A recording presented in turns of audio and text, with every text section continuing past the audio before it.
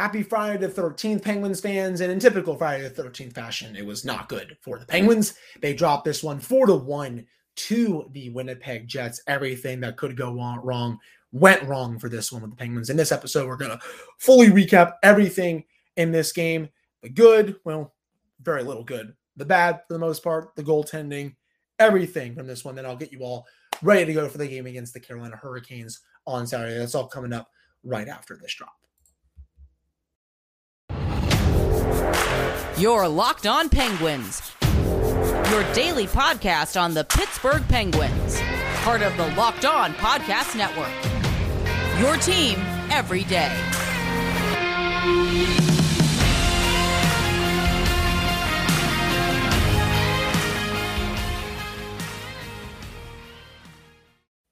Hello and welcome back to another episode of the Locked On Penguins podcast. I am your host, Hunter Hodes. Remember to follow me on Twitter at Hunter Hodes. Follow the show's Twitter at @Penguins. And of course, thank you all so much for making this your first listen of the day. So the Penguins just did not have it in this one against the Jets on Friday night. They dropped one 4-1 to the Jets. I on the first period, they came out guns blazing. They got a couple shots on net, testing David Rittich as the period went on. They kind of started to take their foot off the gas pedal a little bit, though. The Penguins did have the edge in high danger chances, scoring chances. Corsi was about dead even though. But in terms of scoring chances and high danger chances, the Penguins did have the edge. But after that, it was just a total garbage from the Penguins. They were awful in the second and third periods, and they got what they deserved in this one. Did not have their legs, did not have their toes. They didn't have anything in this one. The top six went cold, which means the bottom six has to do something. And sure, Drew O'Connor had a nice goal, and I still want to see more of him. But other than him down there, no one played well. And I think, honestly, barely anyone played well on the Penguins tonight. This was a collective team failure by the Penguins. And, they got what they deserved at the end of the day. You can honestly end the episode after that. But, of course, I have to at least talk for 20 to 25 to 30 minutes here for you all. But it's just a lot of bad. There's only so much Dustin Tokarski can do. I mean, he's a third string goalie here, people. It was obviously, I think, the right call to start Tokarski in this one. But at the end of the day, how much are you really asking of him? Okay, didn't look that good on the first goal, though the defensive coverage was pretty bad. I think he spit a couple rebounds out like a Pez dispenser. But, his in zone coverage by the rest of his teammates was not good in the slightest. It was very bad, to say the least. He was playing well in the second period, keeping the Penguins in it. I should say, the first, 17, 18 minutes of that period, it's still 1-1. Penguins are trying to get to the intermission, tied at 1, see what you can do in the third period. But nope, Winnipeg scores 2 goals in 20 seconds to really just, put that game out of reach. To be honest, Jens, once the Jets went up 3-1 going into the third, I had really bad vibes. Even when it was 2-1, to be honest, and just because of how the team was playing, they got blitzed in that second period. The Jets, they had 63% of the shot attempts in that second period. They also had 70% of the scoring chances, and they also had 80% of the high danger chances and 67% of the expected goals for, complete and utter domination against the Penguins. You can say that, this team's old, this team is stale and all that, but at the end of the day, did anyone see Marcus Pettersson being sick going into this game? No. Jeff Petrie is still out, though I don't think it's going to be too much longer. Chris Letang still is out as well. You have 3 of your top 4 defensemen gone, 2 of your bottom 6 forwards are out. Oh, and your all-star goalie from last year is hurt right now, and I don't think he's coming back for the next couple of weeks with a groin injury. So they were already up a creek heading into this game, and it got worse when before the game, the Penguins announced, that Pettersson is out day-to-day with an illness. It's probably the one I've been dealing with for the last 10 to 11 days, this stupid cough or / cold that will not go away for whatever reason. Yeah, we just got some snow here in Western Pennsylvania, but my God, he probably does have the same thing that I have, to be honest. And it's actually at the point where Sullivan, didn't rule him out for Saturday, but said, it's day-to-day. We'll have to see how he feels for that game against the Hurricanes. So, going into this one, I thought it was going to go one of two ways. They were going to squeak out, win 2-1, 3-2, something like that, or they were going to get blown out.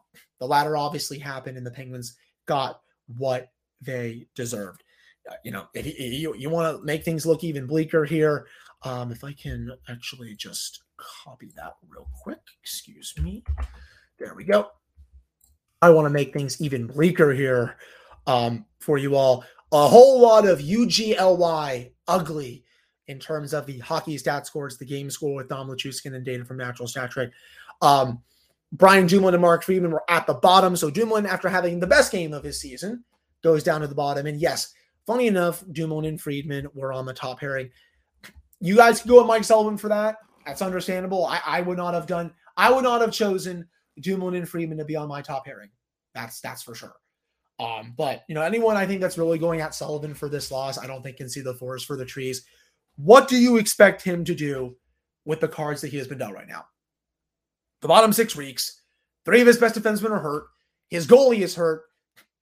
I know people can sit here and say to me, well, they won games last year without 4 of their 5 of their forwards in the lineup at a time. And yeah, I get that, but this is also a different season. Sometimes you don't get the same results. The top 6 was cold again tonight. The bottom 6 is not going to be able to help you out most nights because it is not constructed in a way to do that. The bottom 6 is constructed in a way to play low event hockey, to not allow anything at either end so that the scorers or the big money players in the top 6 can go out and score the goals for you and win the games. That is how Ron Hextall constructed this team. It's flawed, it's stupid, and it's not working out halfway through the season. We are officially at the halfway point right now. 41 games to go. This is a very large sample size. If Ron Hextall can't see what needs to be done, he needs to be shown the door. It is past time for this general manager to come out of hibernation, where those grizzly bears are in Alaska, underneath the snow, January weather, negative degrees and all that stuff, where they're reserved for the winter. They stocked up on their fat reserves and stuff. And then in the spring, they can go out and eat more because they'll be hungry. That's where Ron Hextall is right now. He's out in Alaska hibernating with grizzly bears. Right. But the funny thing is, he needs to be out here not hibernating, even though it's cold. Funny thing. And he needs to be going out here and making moves to help this team win. At the end of the day, that is what needs to happen. Yeah, okay, they don't have cap space. Yeah, there's some guys injured. But you know what? The best GMs in the league find a way year after year after year. Julian Brisbois, Joe Sakic, even Don Sweeney in Boston. He's built a heck of a team this season. It's past time for this GM to do something to help out the head coach. Because right now, the coach, he's playing the only cards that he has, really. He's just a poor man's poker player at a table, being dealt the hand that he has, and he's losing money. Except right now, he's losing hockey games. That's the reality of the situation, guys. And I know it didn't get any prettier tonight. I know the hot takes are hot, especially on social media, but I'm not going to get too fired up about this one just because of, who's in, who's out right now, and how Mike Sullivan just, he's been dealt a really bad hand all year because this roster, I think, is very flawed construction-wise. At least that's just how I see it. Coming up in the second segment, I'm going to get into some individual players who I think need to be a lot better heading into Saturday's game. And then in the segment, we'll just touch quickly as well on the Carolina game. But before we get to that, if you're looking for a delicious treat but don't want all that fat and calories, then you got to try a Built Bar. We just got through this holidays, and I know my goal is to eat a little healthier this year. If you're like me, where you want to eat healthier but don't want to compromise taste, then man, I've got just a thing for you. You got to try Built. With Built, healthy is actually tasty. Seriously, they're so delicious, you won't think they're good for you. They're perfect for your New Year's resolution. What makes Built Bars so good? Well, for starters, they are covered in 100% real chocolate. That's right, real chocolate. And they come in unbelievable flavors like churro, peanut butter, brownie, and coconut almond. I'm not sure how they do it, but these bars taste like a candy bar while maintaining amazing macros. And what's even better is that they are healthy. Only 130 calories and 4 grams of sugar with a whopping 17 grams of protein. If you're close to a Sam's Club or you're near a Walmart, you can go grab a 13-bar box with our hit flavors, brownie batter, and churro. You can definitely thank me later with that one. All right, I'm back here on this episode of the Locked On Penguins podcast. I am your host, Hunter Hodes. Remember to follow me on Twitter at Hunter Hodes. Follow the show's Twitter at LNSR Penguins. And of course, thank you all so much for making this your first listen of the day. So other individual player performances. I just, for some reason, maybe I'm talking too fast. I apologize. Other individual player performances that I did not really care for tonight. I've already touched on Dumoulin and Friedman. I would not have that as my top pairing tomorrow if Marcus Pettersson can't play. That is just a very foolish decision by Sully. Again, I know he's being dealt a really crappy hand right now, but put POJ up there. I mean, that's just common sense. I don't think Friedman should be up there, but that's just me as well. I think Rickard Rakell had a very uncharacteristically bad night. He missed a couple golden chances throughout this game that he could have buried.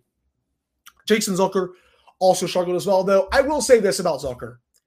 If you all know me and you've been listening to this podcast for, the last few weeks, few months, even last couple of years, I'm not a big fan of fighting. Never have been. I don't like it. I don't think it's good for the game. I think it's stupid. I think it's useless. I will say I liked what Zucker did tonight by fighting Brendan Dillon. That's probably one of the only times I would say this, because he looked like the only player on the ice who actually gave a crap. He dropped the gloves. He was trying to get his team into it. Mike Sullivan even spoke of this week how Zucker's always trying to get the team into the fight. He's like, just the perfect locker room guy, but he's also great on the ice too, just because his production this year has been awesome. I know what he was doing there. I applaud him for it. It's just, they responded with a couple of nice shifts. I'll say that. But after that, just a lot of total other garbage, I would say, by the Penguins. They gave up that fourth goal to Scheifele, and, that was curtains.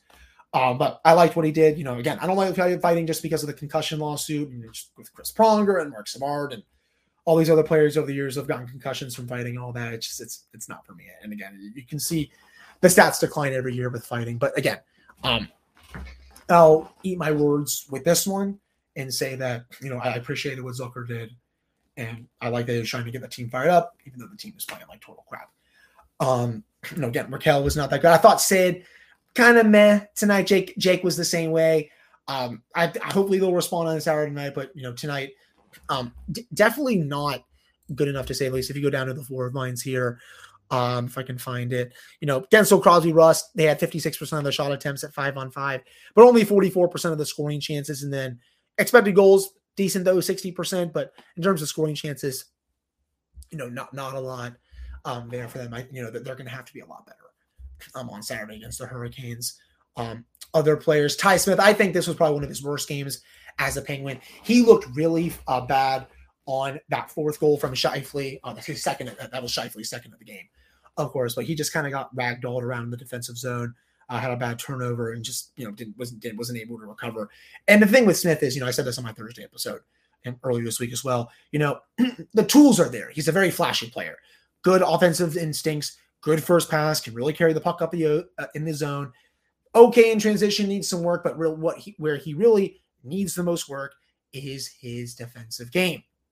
That was the big knock on him coming out of the draft from New Jersey, coming over in the John Marino trade, was that defensive work. Kyle Reardon obviously is going to have, I think, more time with him to work on that, but you saw some of those issues tonight with Smith with his defensive work, just not good enough. Again, it's only been I don't even think it's been 10 games yet with him. He's going to be fine, I think. But tonight, definitely not one of his finest performances, to say the least.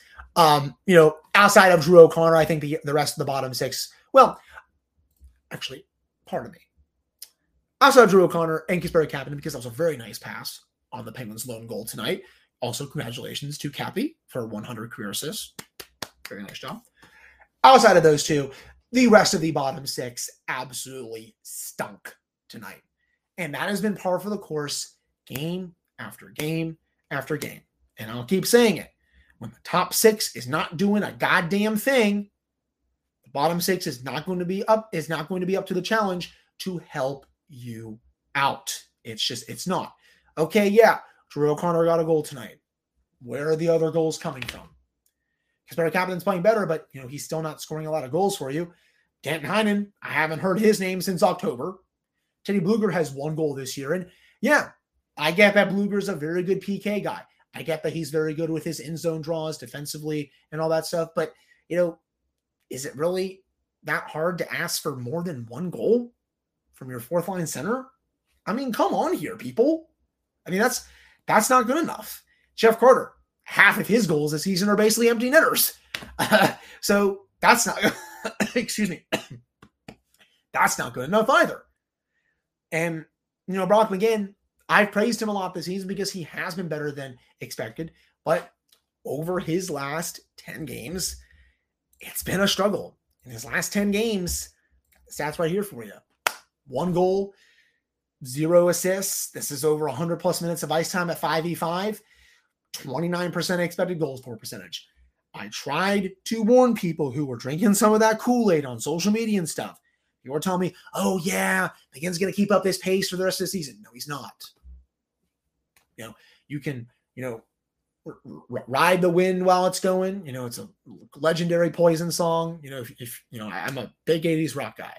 Ride the Wind by Poison off their album Flesh and Blood. Great song, great band. Obviously using them as a reference here. Again, you can ride the wind for it. But was that ever going to stay for an 82 games for a full season? No. Not even close. If you thought that, you kind of set yourself up to fail. Well, that one, last 10 games, he's only scored 1 goal. It was bound to come down. That's the nature of being a bottom 6 player in the NHL. And again, that falls on the general manager for not getting a good enough bottom 6 that can help spell the top 6 when they have bad games. And I know the entire team stunk tonight. I know they are very banged up with 3 of their 4 best defensemen out and their starting goaltender is out. But, it will be nice if one game, the bottom 6 could really carry this team to a win and not just have 1 goal from Drew O'Connor and then, another game, we get 1 occasional one from Kasperi Kapanen or, Brock McGinn goes on a heater, in a stretch where no one else is scoring either. Again, it's not good enough. And I'll say it again. It is past time for the general manager to make a change. It has to happen. It's just not good enough right now. And if this team is serious about winning a cup, Ron Hextall showed that he was all in. He was all in this offseason. Sign back the guys. Okay? Are you doing anything to help them right now? No, you're sleeping during games. You're not checking your phone. It is time to do something. This roster right now, even when all those guys are back, it's not good enough. It hasn't been good enough all year. We've seen it in flashes. Had a great 2 months where they rolled over the league, but the same issues still persisted. They're persisting even worse right now, to say the least.